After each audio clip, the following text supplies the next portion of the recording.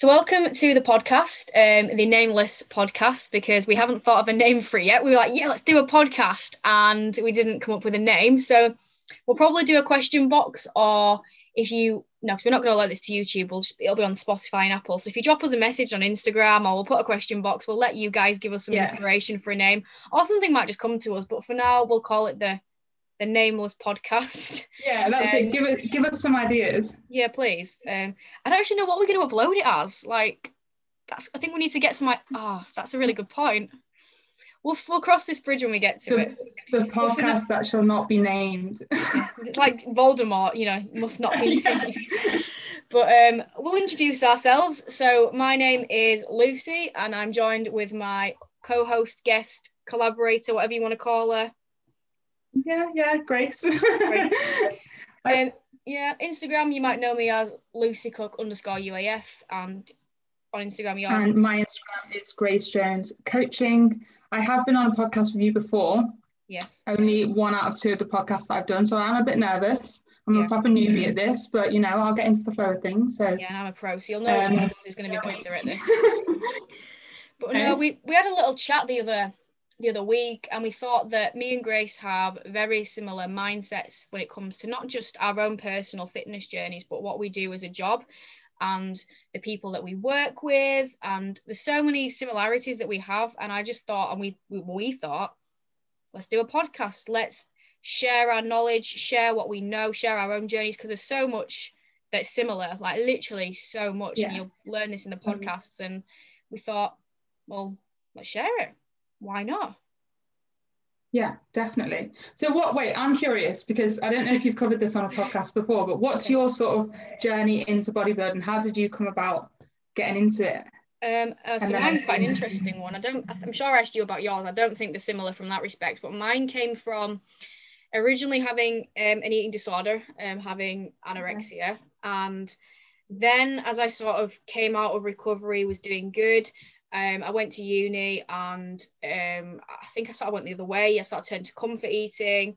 I don't know if you want to call that binge eating, but I was in a very bad place with food. I was just eating all the time, I think, to compensate for my feelings, and got into a really bad spot with how I was looking, how I was feeling. Mm-hmm. I wasn't dancing anymore because I gave that up when I went to uni, and I just got really quite fat and didn't know what I was doing. Got a PT. She showed me how to weight train, and everything just fell into place from there, really.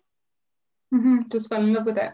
Just fell in love with it. Everything that came with it, the changes it brought to my physique, the control, the discipline, how good it made you feel, just everything. It was just like, this is what I was made to do. This is who I was meant to be, without sounding cringy. But don't you, when you find the right job, or you find the right person, or you find, when something is just right for you. And I just knew pretty much from the get-go that this is me. This is what I was meant to do. Yeah, it all just fell into place. That's it. And if people haven't listened to my other podcast where Grace was a guest, first of all, rude. No, it's all right, I'm joking. But do you want to just sort of give a bit of background into your journey into the fitness industry and bodybuilding?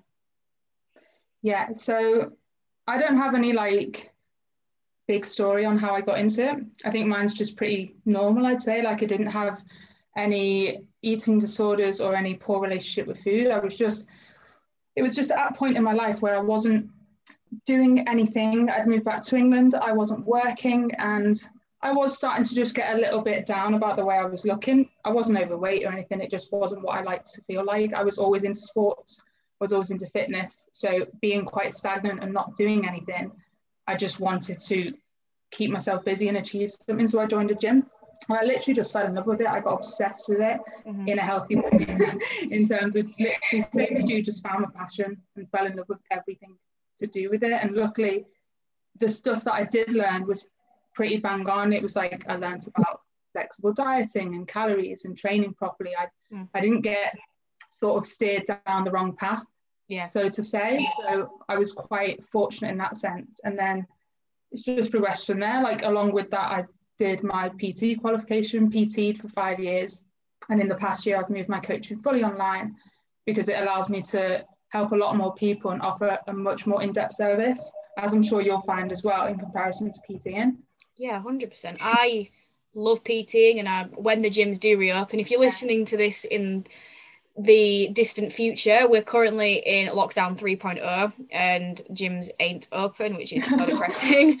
So when they do open in God knows months from now, weeks from now, we don't know, I will go back to it. But I can fundamentally agree that transitioning online through the lockdown period, which I was forced to do, it's actually opened my eyes into how much more you can help, because I think there's a bit of a misconception that it's not as in-depth, or it's an easier job to do than one-to-one PT. And in some respects it's easier, in other respects it's a lot harder. But I think that the value that you can give online, because you don't just have that 1 hour, do you? Like in a PT session, it's that hour. Yeah. And a lot of the talk, the discussion is what's going on in that session. You know, looking at your form, maybe talking a little bit about your kids, how your diet's going. But the predominant discussion is just the session itself. Whereas online, you go into so much more. You look at everything in their life, like the actual training and nutrition is just two tiny little parts. It's like a big jigsaw puzzle. There's so many pieces to it which you look at, and agreed, you can help so many more people, which is obviously the benefit, which is why we do what we do, to help multiple people, but on a much deeper scale. 100%. That's it. That's exactly it. So obviously you only get like 1 or 2 hours in the gym when you're PTing, whereas when it's online coaching, you're literally looking at every hour of every day of every week and trying to help every little part of that. And that means that they make so much better progress and much more lasting progress as well. 100%, I agree. And for a lot of people, I think they need that, because I always think if you're getting with someone or you're hiring a coach or a trainer for the accountability, then you're actually getting better value through online, because you have that every single day accountability. And as a PT, in fairness, I do say, you know, you can text me whenever, that sort of thing, but it's not as in-depth, is it? Because you're not offering as much time, and like with check-ins, you go into more detail rather than just in a PT session. You might do a bit of a sort of every few months sort of how things going. Let's look at your weight. Let's look at if things progressing. But each week you get that in-depth analysis of everything, and that really makes a difference, because it just does, because it's like the little things which might be stopping someone in a PT session which you might not pick up on. So for example, someone's sleeping habits, either something as simple as that. On a PT session, you're probably not going to ask about that, or it might not come up. If you're asking questions about it each week and you're picking up their sleep's bad, that could just be the small thing that's stopping them from literally getting from A to B. Yeah, exactly. I don't know about you, but I often found that when you were coaching people in person, they almost didn't realize the importance of everything outside of that session. Like you do your best, but because your primary focus when you're in a session with them is to train them, you're doing that and you can't focus on the other things, or you're focusing too much on the other things and they're not getting what they should get out of a session. So you can't really tell them exactly what you want to say, even if you're offering like programs and everything outside of that. So they often think that, you know, that session is enough, and you almost struggle to explain the importance of everything outside of that. Yeah, no, 100% makes total sense. It's like those people like, oh, I've got a personal trainer. It's like, yeah, you've got one, but you need to do. It's like going to the gym, but not changing anything else in your life. You're still smoking, drinking, eating all the takeaways. You have to do everything else in order to get the results. And with the online coaching, you get that a lot more. And like I'm saying, I think what's really good for me as well is I have some amazing one-to-one PT clients. Don't get me wrong, I love them all to bits. But online, because there's only so many people in that gym that have similar goals to me, who I think sit well as what we would call an ideal client, someone who I can really relate to, work with. Only so many people walk through that gym floor. Whereas when you're online, you can take on people across the world. You know, it's not just people in your city or town, it's helping people from anywhere. So that's really cool, because you can then branch out and you're not tied down by certain people. And I think it's exciting, I think, you know, when you actually get a client that's like nowhere near you, it's like, oh, this is amazing. I'm helping someone from somewhere totally else. It's amazing. Absolutely amazing. Yeah, totally agree. It's great. I do miss one-to-one PTing. I miss coaching my clients in person, but luckily any that I was coaching in person around here are still with me online now, so I do train with them occasionally, which is amazing. But I think I'll always miss it, because it's good fun and it's great doing that hands-on coaching and really, you know, making sure their technique, their execution is good. It is a lot easier. That is still capable.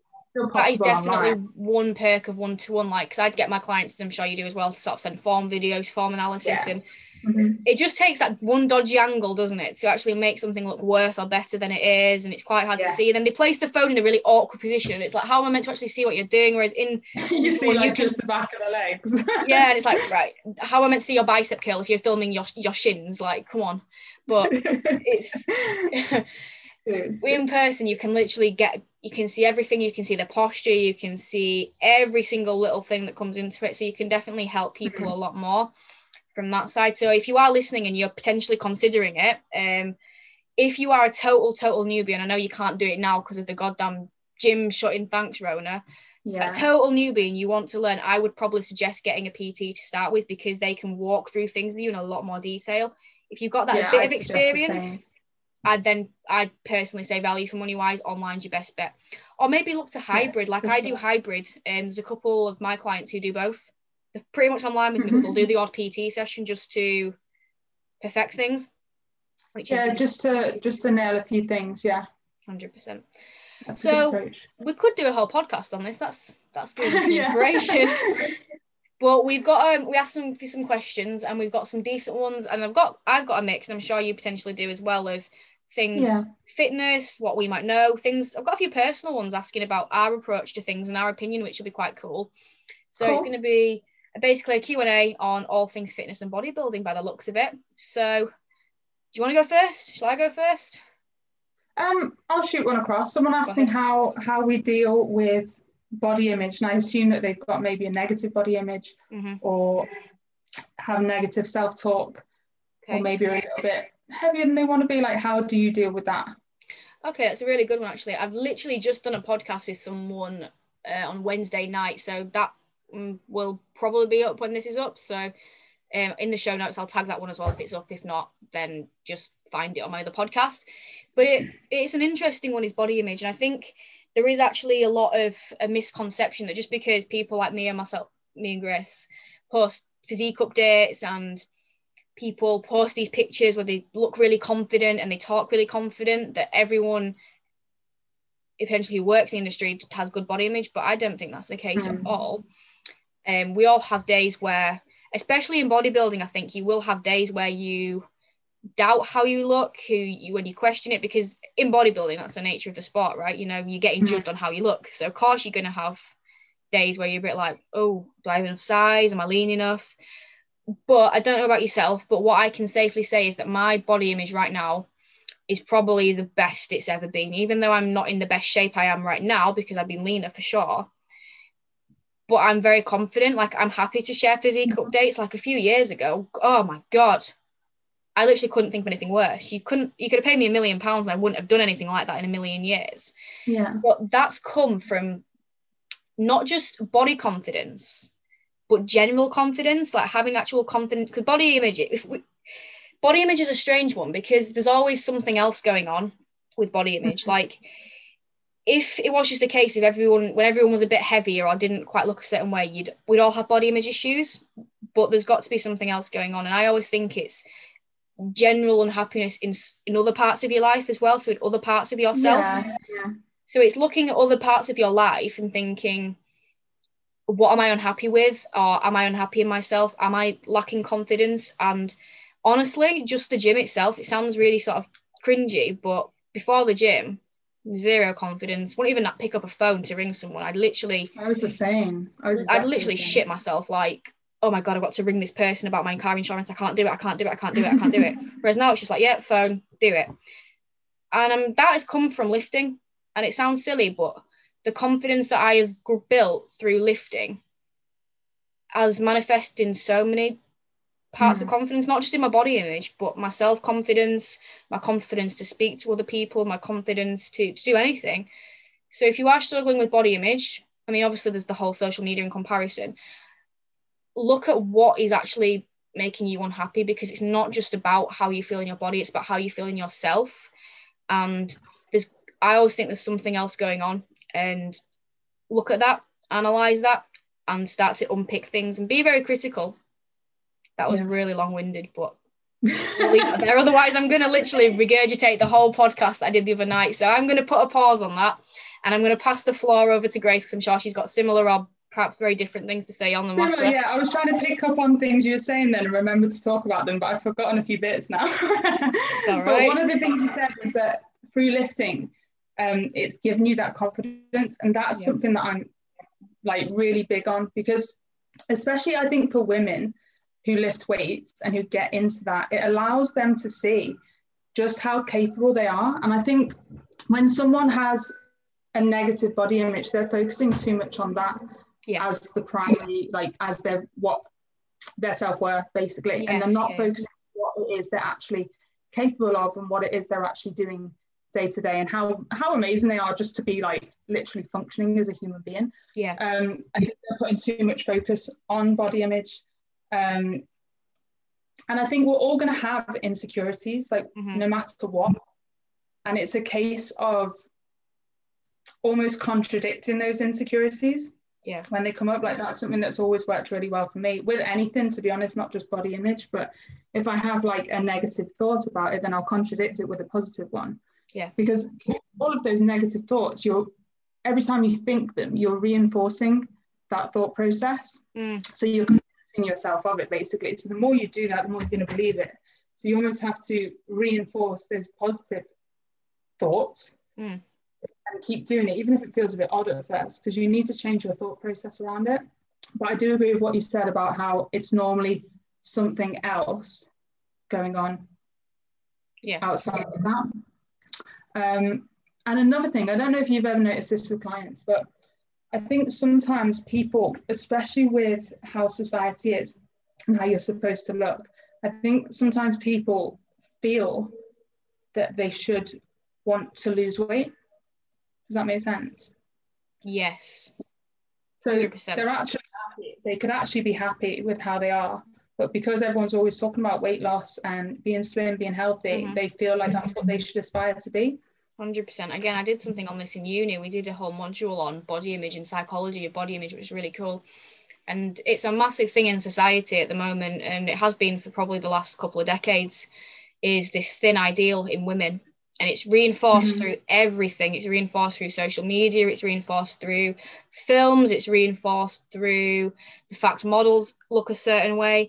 Magazines, where you've always got, if you go in any magazine, there's always a column about a celebrity diet, what they eat, how they're trying to lose weight. Even celebrities like who aren't in bad shape at all, who've got very normal, healthy bodies, they're always on a diet, they're always doing this, and it's just constant. Slimming clubs, this, that, the other, it's everywhere.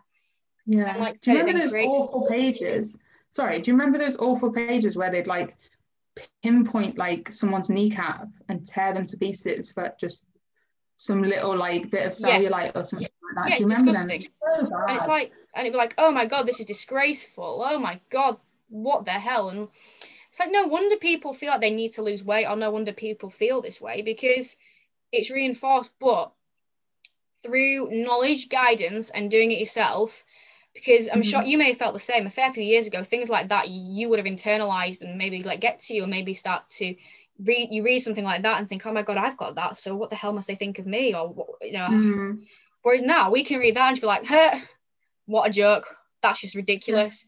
And everyone can get to this point. Everyone can, like, there's nothing special about us that means we can feel this way. Like, we've got there and you can too. So I think education's a big one. Understanding what a real female body is, understanding what healthy is, understanding, like you said, that there's more to you than just looking a certain way, and like the feeling of lifting when you actually realize how amazing your body is and what amazing things it can do. It definitely changes your perspective, and I think perspective is a huge one when it comes to body image. A huge thing. Massively. Yeah, I totally agree. It's actually crazy how negatively we almost talk to ourselves, especially about the way we look. Absolutely crazy. You wouldn't dare to speak to someone else like that. No. Yeah, we're comfortable speaking to ourselves like that. It's absolutely crazy. Again, it's what you were saying about the self-talk and what you're saying there, it's literally like CBT. If you're not sure what CBT is, it's cognitive behavioral therapy, and that is literally taking a thought or a perception and changing it and literally counteracting it. So basically, for example, saying, I'll use one for me, for example, because I'm a very self-critical person, and sometimes it's literally the worst thing about me. I could say something like, oh my God, I'm so weak. I'm looking at other girls like Grace on Instagram when they can deadlift more than me, and I'm rubbish, I'm useless, what's the point? Or I could be like, okay, maybe I am weaker than some of these people, but maybe I've not been lifting as longer.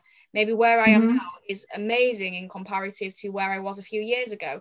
Maybe if I continue to work like hard like that, I'll get to where they are. Or, you know, you've got to look at things from different perspectives. And whenever you do get these negative thoughts, body image or anything, to be honest, you actually have to be very critical. And like you said, when it was, if you let them keep coming and coming, it becomes a reality. It's like a fire. It starts off like a little one, and you add more wood to it, it's going to be very hard to put out. And then, you know, you get to a point when it's the bloody Great Fire of London, and that's it. You know, you think that's what you think, and then that becomes very, very, very difficult to undo. Yeah, I totally agree. That's actually, so like CBT and that thought process is how I sort of improved my, I guess, my confidence and my anxiety and things like that. Like that really changed things for me. And that thought process of like flipping it on its head and thinking of the positive, that can apply to anything. Like someone actually asked me about, you know, how to deal with slow progress or not making progress as fast as they want to. Like, rather than being like, oh, I'm not here, like you need to be like, okay, but what have I actually achieved? Yeah. Like, what am I actually doing? And flip it on its head and find that positive. Yeah. Because there always is one to be found. 100%. There always is one. Yeah, even in this trash situation which we're all in now, it's not ideal for any of us, but I'm looking at the positive. It's like, right, okay, I really don't want to be in a bloody lockdown. Like, there's so many more things I want to do. But what are the positives? It's taught me about being adaptive. It's built up a lot of resilience. It's shown me that I will work towards anything, even if hundreds of hurdles, and it's shown me what kind of person I am, and I've now got more time to do other things. Again, it's even in like the darkest of situations, there's always a positive. And even if it might seem like the most bleak situation, like sounds horrible, but someone dies or something, it makes you appreciate things more. It brings out this element of gratitude that you've not had. It may make you change your perspective on life for the positive. So I do believe that there is always a positive out of a negative. That got really dark really fast. Yeah, for sure. Yeah. That went from body image to like CBT. That was crazy. Yeah. This is not a counselling podcast, disclaimer. Okay, let's move on to something that's probably a bit more lighthearted. We hope. I don't know where this one will turn, but I got a question about what are our goals within bodybuilding for both of ourselves. Do you want me to go first? Yeah, please. Cool. So my next goal is to just achieve a WNBF Pro card, which is the World Natural Bodybuilding Federation, which is the federation that I got third place in. When was that? 2019? I was going to say last year, but no, 2019. So the next goal is to get a pro card in the figure category, which I'm hoping to do in 2021. No, 2022. Next year. Yeah, I need a year of normality and a year of a holiday or two, hopefully.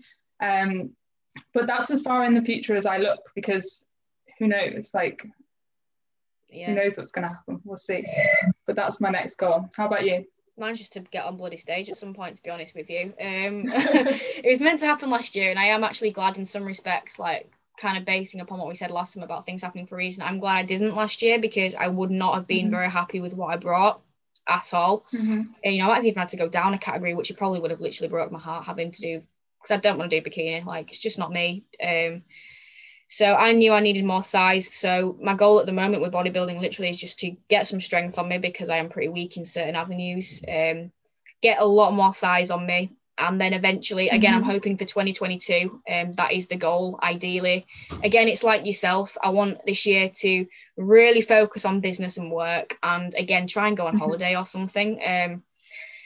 And then if my life's a bit more stable and I think that I've made the progress, I'll go next year, which could be interesting, because we'll probably end up doing a few of the same shows potentially, because we're both. That'd be so cool. Is it, who are you wanting to compete with? Well, last year, I was looking at 3, because I started prepping in January last year thinking shows were going ahead, and I planned for a PCA first timers, a FitX one when they were going to do the first Fit Expo, and I was going to do a DFBA, I think, as well, or a BMBF. I was going to do definitely at least one natural federation because I don't do drugs. I am natural, as you can easily tell by my physique. But, yeah, so you want to be like fairly judged. You want to be. Yeah, but I have always wanted to do a PCA show because that is where the fire lit for me to compete. I watched a natural fed. It was I don't even think they're around anymore because they weren't very good.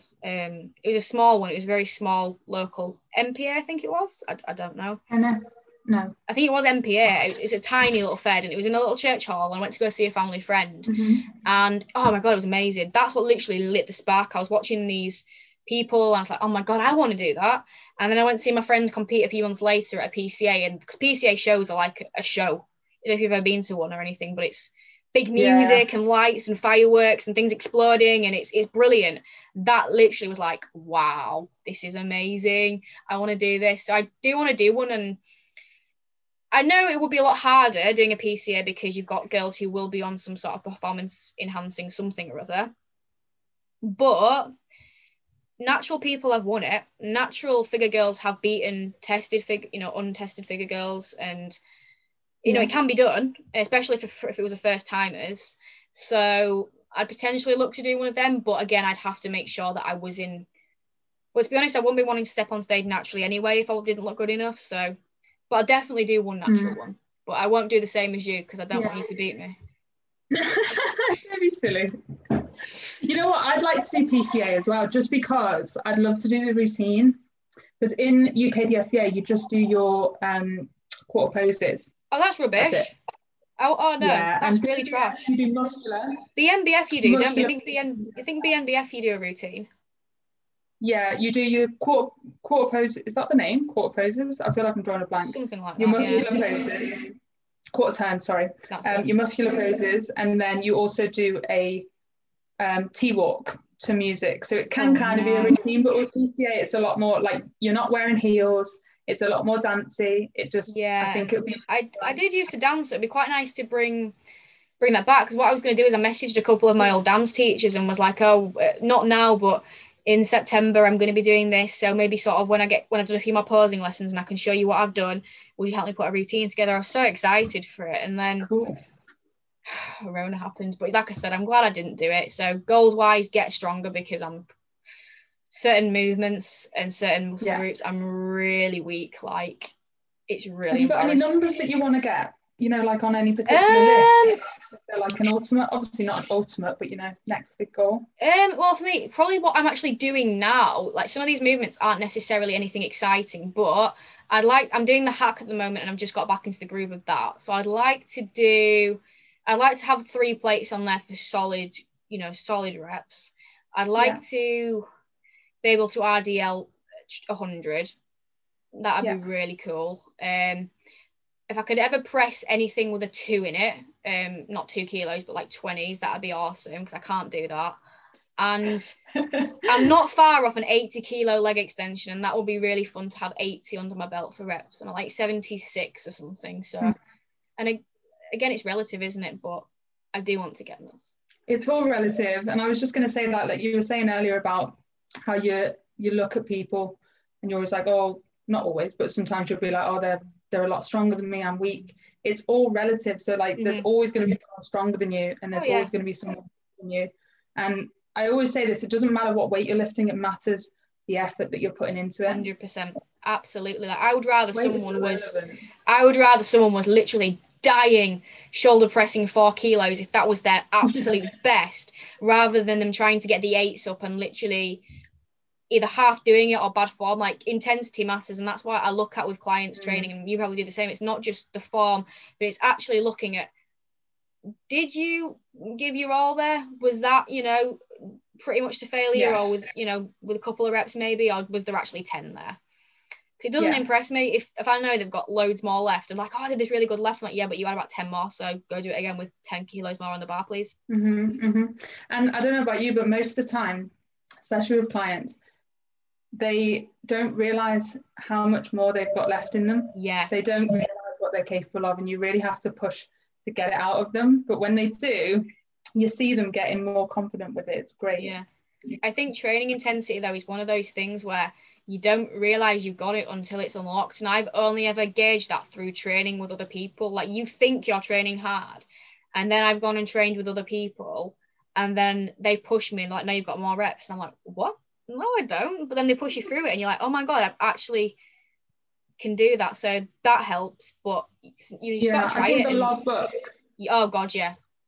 that helped me. Like, I think having those numbers to beat, that's what forced me to reach that intensity level. Oh God, yeah. Guys, if you don't logbook, sort it out. Like, literally, that's why I designed some logbooks that I have sold on, but it was predominantly for my clients because I was do it. I'll give you some connects. It's so cool. It's so cool having your logo on it. I don't know where the hell to get it printed. That's why I've got the design done and everything, but God knows. I know a guy. I know a guy who does it. I'll give you his number. I know a guy who knows a guy. But honestly, it's the biggest game changer, and especially I think for women, because women in general, I'm not going to generalize, but I am, we're stubborn. We are stubborn. Oh, yeah. We have a stubborn, I think women as character, and the nature of women is to be stubborn. And when you have a logbook that says last week you did 3 by 10, you do not want to get less than that. No. You get frustrated when you do less than that because you're like, damn, I'm weaker. And sometimes that can be detrimental, don't get me wrong, because you can sometimes chase numbers too much. But it always gives you that guidance, that guideline, and that drive to think, right, here we go. And then you know you're giving it your all. Because if you're aiming for those numbers or above, then you're smashing it. You're doing the best you can do, and then you're progressing. Simple as that. Get a logbook. Exactly. And don't just be one of those people that's like, oh, I just put it in my phone. You don't, do you? Or those people that are like, no, I remember what I did. And I'm like, did you though? Every single set, you remember exactly what weight you used and how many reps you did? Yeah, so you're telling me you remember your weights and reps for about 40 different exercises. And if you times that by how many sets, that's probably in the hundreds. If you can remember that, I mean, fair play. Great. Brilliant. Great. You're a superhuman. How many people do you reckon that is? Maybe 1 in every 100,000 or something like that. Being able to remember, yeah. Yeah. And even then, it's really cool. I like writing it down. I love my logbook. I do. I love a notebook. I love like diaries and planners and notebooks. It's like the best thing ever when you get to start a new one. Oh, that fresh piece. You don't want to write on it, do you? Because it's so, it's like fresh snow. No. Mine starts off, it's so beautiful to begin with. Like, my writing's really tidy. I use a ruler. It looks really good. And then towards the end, it's just scribbled all over it. Oh, yeah, 100%. We've had another tangent here, haven't we? We've gone from our bodybuilding goals to notebooks. But I love it. Tangent. Brilliant. Do you want to fire another one out? Someone has said that their biggest struggle is that they eat too many calories of an evening. Okay. What would your tips be for that? Okay. I guess it's quite relative, because for some people, too many calories might just be that little bit extra, little bit of picking. It could also mean literally the full shebang. So it could literally be the pizza, the ice cream, the cookies, everything. So there's a few things to assess, in my opinion. One is, what are you actually doing through the rest of your day? If you're starving yourself throughout the day, well, then, you're going to want to eat the world come the evening, especially if you've been to the gym or you've just had a really busy day. You know, your body's going to be crying out for food. And if you've just had an apple and a salad just because, you're trying to be healthy, you're going to want to overeat because your body's like, give me some goddamn food, please. Thank you. So then when your body's in that state. And you're going to be lazy as well. Yeah. And when you get into that state, you don't want it quickly. Your body cries out for things that, your body's really smart. Again, it's another psychology thing I study. It basically cries out for things when you've starved it all day, which will basically give you energy or help you survive, which takes the form of sugars and fat, which is why you reach for things like pizza, ice cream, cookies, chicken nuggets, things like that, because high in fat or high in sugar, you don't go and reach for a chicken and rice meal because that doesn't fit that criteria. So that's one thing to assess. Two, if you genuinely are just hungrier on an evening, or you like to snack at things on an evening, because I'll put my hand up and say I do. I'm hungriest on an evening, and I can't lie to you, I do enjoy having something nice to eat, sitting watching a film at the end of the day. I do, but I factor that in every day. I'm not an idiot. I don't save all my calories, but I save quite a few, so I can always have a nice something that I can snack on, or a nice little meal to have on an evening. So it's just about being smart. If you like to snack on an evening, make sure you are being smart, saving a couple of 100 calories, and make that go a long way. Like, instead of having a cookie, like a bag of cookies, like if you got a bag of them cookies from Morrison's, right, that's like way over 1,000 calories gone. And that's easy to eat. I know, mental.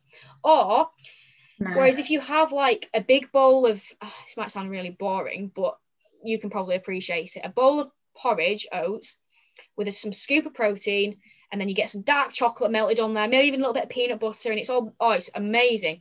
That's like 400 calories, and you are going to probably be fuller after that because of the satiety of it. But it tastes amazing. Mm-hmm. It's about being smart with your choices and assessing what you're doing throughout the day. I think they're probably my two biggest tips. Yeah, to be honest, they're exactly the same things I would say. I would say make sure that you're eating regular meals throughout the day, especially, and recognizing when you're hungry, and not just having a little snack, like having an actual meal to satiate your hunger and also to give yourself energy to get through the rest of the day. Because it's happened to myself, like if I leave eating for too long, I'll get ravenous, and you just want that quick food, so you just reach for anything, like you were saying. So if you can get meals, not necessarily balanced, but have actual meals throughout the day to ensure that you are fueling your body to get through the day, then you will be less likely to be really hungry of an evening. And then on top of that, if you are doing that and you're still more hungry of an evening, just save more calories for that time and still make choices. So exactly. And it's not a bad thing. I think there's sometimes a conception like, oh, but I like to snack on an evening, but is that a bad thing? Well, no. A lot of people do. If you think about it, if you've had a really long day and you've been at work or you've been at the gym and you're a bit tired or you're a bit fed up because you've had a long day, whatever it is, it's nice, isn't it, to finish your day on quite a positive. It's nice to do something nice, and nice food, snacking, that's what it is. It creates that rewarding stimulus. It makes you feel good. And it's something to look forward to at the end of your day. So that's why I don't think it's a bad thing, but you've got to be smart. Tell you what's a really good one to do. Yeah, it's not at all. And you might think this is stupid, but grapes, freeze them, whack them in the freezer. They go hard like sweets. You can't eat them fast, and they're little things you can nibble on. Skinny popcorn, that's like a snacky sort of food, but again, a bag of that, about 100 calories. So be smart with your choices. Get some of them 10-calorie jellies in there. Always a game changer, I think, because they're literally negligible calories and it's a sweet treat. So be smart with your choices as well. If you do want to snack, be smart with what you're having, because again, a couple of them cookies from Sainsbury's might not seem like much. You could have whacked pretty much a day's worth of calories in like 2 minutes. So I think another thing as well, if you snack on stuff like chocolate or crisps or something, especially in an evening when you sat down watching telly and trying to chill out, like try and be present when you're actually eating the things. Like, don't just eat mindlessly, like actually recognize that you are eating chocolate and actually enjoy it, like make the most of it, rather than just sitting there watching telly and literally not even realizing that your hand is going in the bag, because what's the point? Like enjoy it. Because this is why you'll be able to, you'll probably be able to, everyone can relate to this. Everyone's been to the cinema at some point, taking a bag of popcorn, and you'll say, oh, I'll make it last ages, and it goes in like 2 minutes, and you're like, where the hell did that go? And that's because you're not focusing on the popcorn, so zoned in on the movie or the adverts or the commercial breaks or the Cocoa Pops advert or whatever it is that comes on, and you're not actually present with the food you're eating, so it's just gone. And then you probably could have eaten more if it was still there, because you're not thinking about it. Your brain's not processing it. Your brain's diverted somewhere else. So definitely enjoy it, especially if you are like on lower calories dieting. Enjoy it. And even if you're not, enjoy it, because it's nice. And if you're eating it to make you feel good, 100%. Yeah. I think we didn't go off on a tangent on that one. Well done us. No, we did quite well there. Yeah, we did quite well on that question. Try to think of, there's quite a few different ones here. I'm trying to think which one I want to answer. Okay, I like this one. This one's about quite a personal one. It could be quite fun. What is something people seem to misunderstand about you? I don't know. In what way? I don't know. I'll go with one that people always think about me, which I think is quite funny. So people who don't know me, like in the gym, who don't get to know me, think I am literally the biggest, most miserable bitch ever, because I literally walk around the gym with my headphones on, baggy jumpers, my hat down like this. I don't look at anyone. I get really aggressive. I am quite an angry trainer. I get quite aggressive, quite passionate about my training. You know, I'm that annoying person that makes noises. Don't hate me. So people think I'm just this angry little human. And then when people get to know me, they're like, you're actually really quite chilled and quite nice. I'm like, yeah. But loads of people literally think I'm this horrible until they get to know me. Like, I've actually had a girl, and I think she still thinks I don't like her, literally say, what is her problem with me to someone in the gym? And I was like, I haven't got a problem with you. It's genuinely just how I look. It's just literally my resting bitch face. So if you ever do see me in the gym, guys, I promise, even if I look like I'm staring into your soul and glaring it out, I am nice. You can talk to me, and I'm not a totally miserable person. That's probably mine, to be honest. I do get it quite a bit as well. I think most women do that, though, don't they? Because it's like you just don't want to be disturbed. You just want to crack on. Oh, I really don't. Especially when you're on a time constraint, like you've got like 2 hours before you've got to be back to work, and it's like this session's a long one. Don't talk to me. But See, I kind of do that in the gym. I probably look quite standoffish in the gym, and I'll avoid eye contact and stuff like that. But that's just because, like, I'm a bit shy initially. Yeah. I'm a bit quieter. It takes me a little bit to warm to someone and feel comfortable around them. But I don't know. I've had people say to my boyfriend that they thought I was really like posh and innocent and this, and then I'm effing and jeffing and stuff like that. That's such an old term. That's me copying him with that. I think that's the main. Sense. To be honest, to be honest, I'm being totally honest. I probably thought that about you before I got to know you, because I saw you through social media. I thought you would be very different to how you are, if I'm being perfectly honest. I thought you'd be a lot more not that you're like massively out there, but I thought you'd be a lot more quieter, a lot more, you wouldn't ever drop an F-bomb, that sort of person. I don't know, but... Oh no, I'm really rude. I'm really, really rude. And I've got a very dirty mind. Like, I'll hold it back, but my thoughts always go there. So that's what, I think that's the biggest one, is people won't think I'm like that, but... Yeah. But again, I guess that kind of comes back onto maybe what we were saying about social media. It's surface value. You can't judge a person through social media, even with what they're saying in the text, and even, to be honest, what they post on their stories, if they do a video or whatever. You can't actually gauge what a person's like through that, because I know of people, and I'm not going to say names because that's just horrible, but who come across on Instagram as this really motivational person who will help people, who loves coaching people, helping people, and in reality they're awful. They're so rude, they don't respond to client, people like that. So it just goes to show that there's so much. Don't just take things on surface value. Don't make judgments about people from what you see even on social media. And even if you think you know them through social media, you probably don't. And if you are making a negative, I mean, unless literally someone is like literally sharing pictures of like dying cats and going, this is hilarious, well then they are a total twat. But but if they might just not seem a certain way, you can't just like, if someone seems quite arrogant, get to know them a bit first, or don't just make negative judgments straight away, is what I'm trying to say there, without getting too in depth and deep again. Yeah, it's like most people say, Instagram's very much like a highlight reel. I don't know about you, but I definitely feel like my Instagram doesn't show me as I am. Not because I try to hide it, it's just I just don't think it could possibly do that unless someone was to spend a good amount of time with you. So no, 100%, because it's little things as well. Like I was talking about this to someone the other day, like the way something's written can be reciprocated very differently to how you intended it to say. So like I gave the example of saying that's okay. You might put in a that's okay as a caption or a comment, but that could be you saying it like, that's okay, I've been very sympathetic, empathetic, or it could be like, that's okay, crack on. There's so many different ways that one thing can be reciprocated, but it doesn't reflect what you mean, so then you can pick up on that difference. So for example, you might do a post saying, are you training hard? To some people that might sound quite aggressive, like rude. Yeah, I am. Who do you think she is? Or for some people, I might be like, oh, she's actually trying to give me some advice here. Do you know what I mean? Like, you can't, the way you put things out, you can't change how people are going to reciprocate that. That's it. They read it how they want to read it. They do, 100%. Do you want to take another one? Do you have another one? I do. You know what? It's more like one of my ones that I want to speak about, which is Okay. when women say they don't want to get bulky, they want to lift weights because they're scared of getting big. Okay. I want to hear your thoughts on that. It's a weird one, is this? Because it's one of those myths and misconceptions that I genuinely thought was really ironed out because of how much content's out there. But I think, again, the only reason I think it's ironed out is because of the people that I follow, the people that I speak to. We know that that's not the case because I listen to people who are very well educated and know lots about training.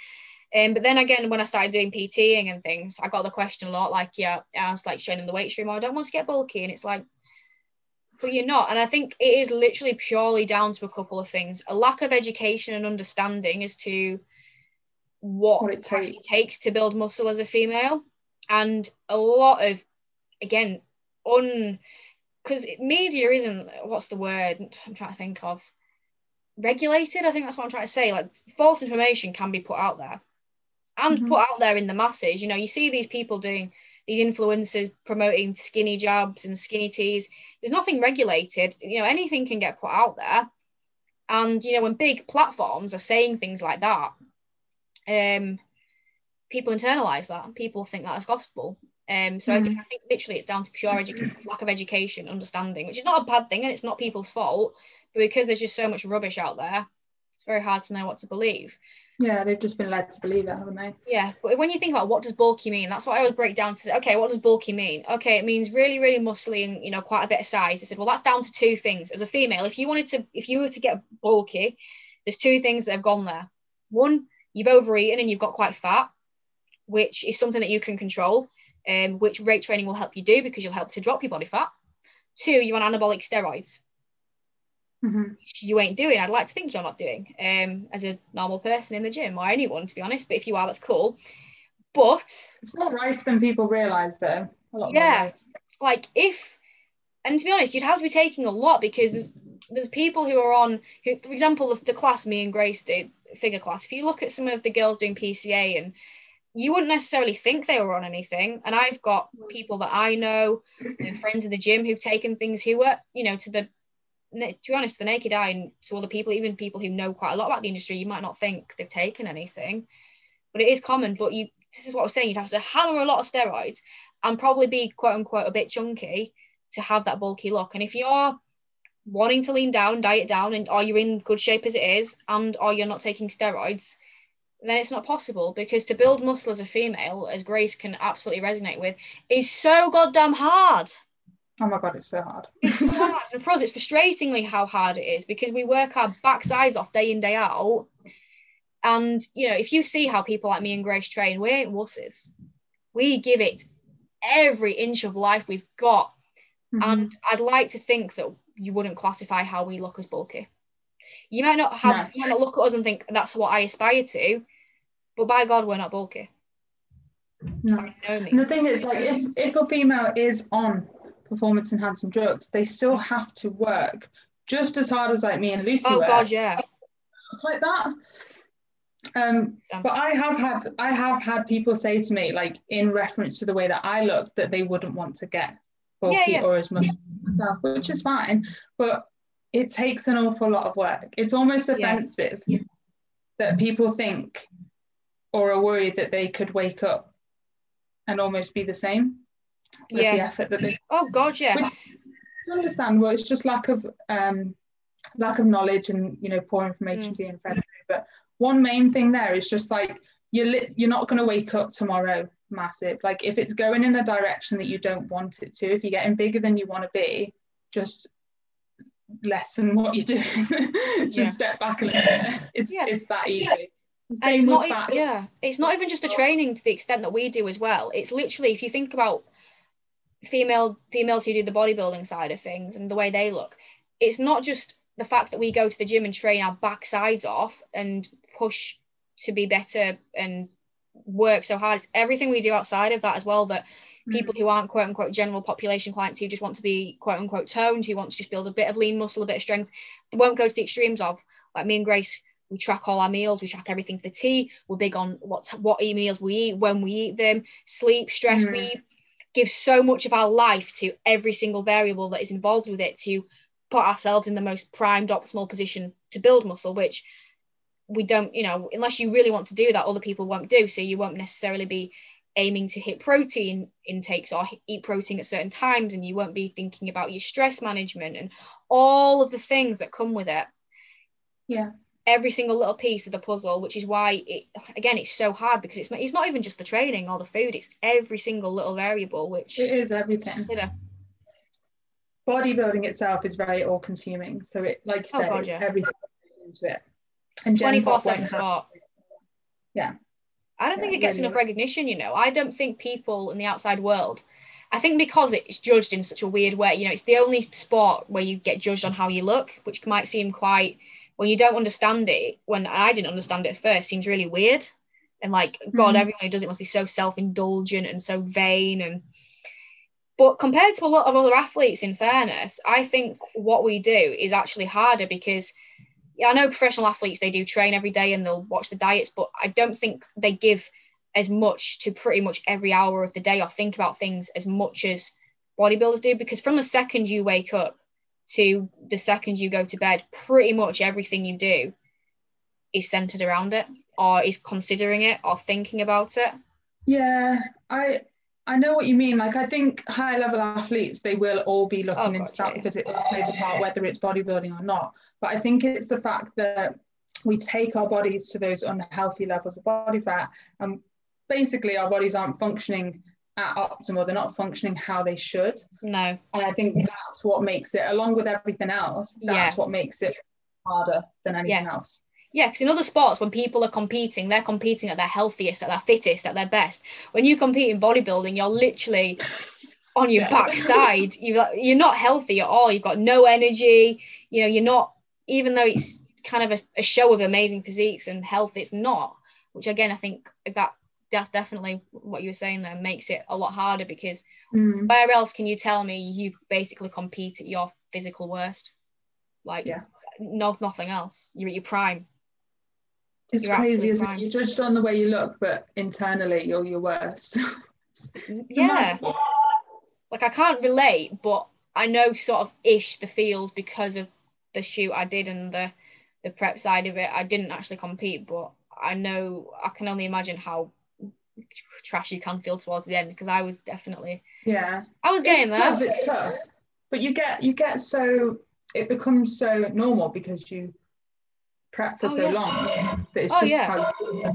So you almost, it's not like you wake up one day and you're like, oh my God, I feel like trash today, and then next you're fine. It's just an ongoing thing, so it's almost not as severe because you don't notice it. Don't get me wrong, it's tough, but you almost like you just crack on. Yeah, you do. It's really weird. It's like, looking now, if someone said to me, oh, tomorrow you need to go and do 2 hours of cardio or something like that, I'd be like, no, I'd rather not. I don't think I could do that.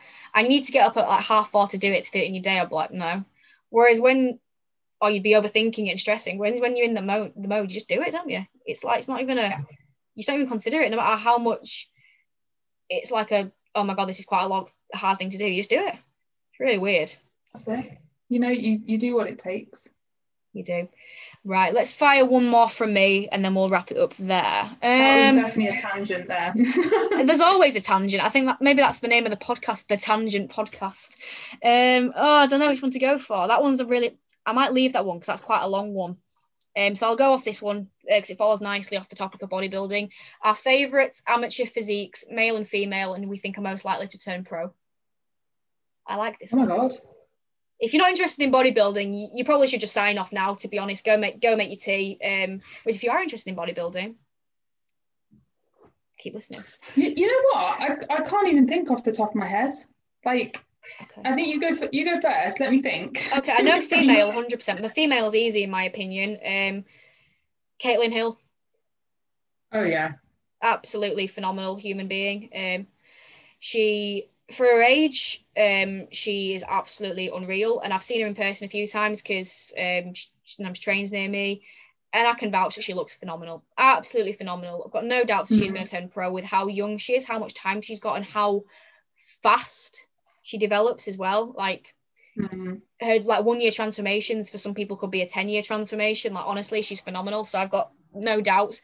And for me, what I like about Caitlin is her ethic and her, you know, she works so hard. Like when she trains and everything she does, she gives absolutely everything. And so for that reason, I would want her to get a pro card because I think it's warranted with her actual work ethic. That makes sense. Yeah, no, I think I'd have to agree on Caitlin for sure. Like there's a lot of specifically like figure natural athletes that I'm very excited to see step on stage next time, like Zena, Rosie, who's across from bikini. I'm really looking forward to seeing her move up to figure. I'm looking forward to seeing Ella compete this year. Beth, Jesus, I cannot wait to see her compete. Hannah. Oh, you know, Beth, Jesus Christ. Oh my God, I keep saying to her, literally, Beth, I literally say to her so many times, she'll put a physique update and I'm just like, mate, you look phenomenal. And she's like, really? I'm like, yes. What the hell? Like, you're mental. You're so good. She doesn't realise how good she is at all. And that's what that's not another thing. Not at all. And I think Beth could do very, she's Beth in the natural scene. I think she'll do absolutely outstanding. Beth is someone that I wouldn't want to go against. No, this is the thing. I'm trying to time my shows around like you and Beth. I'm like, I really don't want to compete up against you and Beth because you're both so good. But at the same time, it's nice to feel like that about someone you actually like. Like if you didn't like someone, you'd be like, oh God, they're better than me. But when it's someone that you like and you've got a lot of time for, like you and Beth, it's as much as frustrating it is, you actually like it because you want them to do well as well. Yeah, it's very like what's the word I'm looking for? Contradictive. Yeah, you want to win, but at the same time you're like, oh, I want them to win. It's like, oh. Yeah, and again, that's the thing about this sport. I think there's, as much as it is competitive as well, I've made some amazing friends through it. Even just like people like yourself who I've never really spoken to up until earlier this year. Now I'd say I feel like I could probably ring you tomorrow if I was having a crisis and talk to you about it because we're on similar playing fields. And because of the like-mindedness, it can be so lovely, the people you meet in the gym and through social media. As much as it can be bad, it can be absolutely bloody brilliant as well. I think that's literally one of the best things that I found from bodybuilding is the people that you meet. Like I was really nervous about going into shows and if girls are going to be bitchy backstage and if it was going to be really uncomfortable, and they were the nicest people. Like all the girls that I met through competing have all just been lovely. And obviously you've got very similar goals and interests and thought processes. I think it takes very similar thought processes to do what we do. It's amazing that you can meet people like that, like-minded people. That's the best thing about it. 100%. Tangent again. Male physique. Oh my God. I don't really know. I don't really follow many. The only one I can think of really who I think possibly will turn pro this year if the competition's right, because obviously it just depends who shows up on the day, is Josh Bridgman. Yeah. He's got a good physique. I know he's been very close and his progress again is phenomenal, but men's physique is one of those who shows up on the day. Sometimes they go for size, sometimes they go for smaller people. It's one of them, isn't it? Besides I could see that happening there. He's definitely got it coming for him. Besides from that, I know someone who I really want to turn pro, and it's not going to happen for a fair few years, I don't think, but I think will happen. Jack Richardson. You know Jack Richardson? Oh yeah. Yeah. Jesus, yes. Because he's only. I wouldn't even be surprised if he does like next time. Yeah, I mean, I think it's because he's so early, but his progressions from going from natural to assist, and I know he's had the assistance, but it's been ridiculous. Mind-blowing. And again, he works hard for it, and that's the thing, like when you see these people who do grafts day in, day out, and they have the physique to show for it, you root for them because you know that they're working so hard for everything they've got. I think that's mine. For sure. That'll be a really good one to see. Time will tell. I don't know when he's actually competing next. I think he said a fair while, because I actually bumped into him. I mean, this is a while ago now. I bumped into him just after my shoot, because we went down to Strength Asylum after my shoot to train, which is a bad idea. Guys, if you ever do a photo shoot and you feel like, because it's knackering, I didn't realise how knackering it was doing it because you're constantly posing. And then I went straight in pretty much from not eating anything to train. But anyhow, he was there, so I got talking to him a bit because he knows Vic, my coach, because they're good friends. And we're talking about it. I think he says he wants to wait quite a while because think he wants to go into open because his physique's not classic. I don't know. I could be totally lying here, but we'll see. He's got big goals, hasn't he? So I could see him like holding out until he's ready for them. And that's good. Like, no rush in the sport. Like not at all. Not at all. I think that wraps things up nicely. It's been about a good solid hour of us rambling. If you've made it to the end, thank you. Well done. Thank you. Well done, gold star. And obviously we might have a name by this time this is up. If not, give us some ideas and inspiration, please. And if you do have any ideas, inspiration for topics, for guests, anything you want, I think a really fun one for us to do in the future would be a get to know us even more. So we could do some get to know us questions, what you want to know about our fitness journeys, like topics like in more detail, like body image, whatever it is. Let us know. Some fun questions. Like, as much as I love talking about fitness and bodybuilding and everything, hopefully giving some good information out, it would be fun to do some just fun questions. Yeah, fun's always fun. I always like listening to fun podcasts as well, because sometimes when you want to listen to a podcast, like I really don't want to listen to this informative educational stuff right now. I just want to laugh, something to make me laugh. So exactly. We can do that. We'll do our best anyway. So don't hold back, guys. Yeah, but we'll wrap this one up here. Thanks for listening to episode 1 of many to come, and we'll see you on the next one. Bye, guys.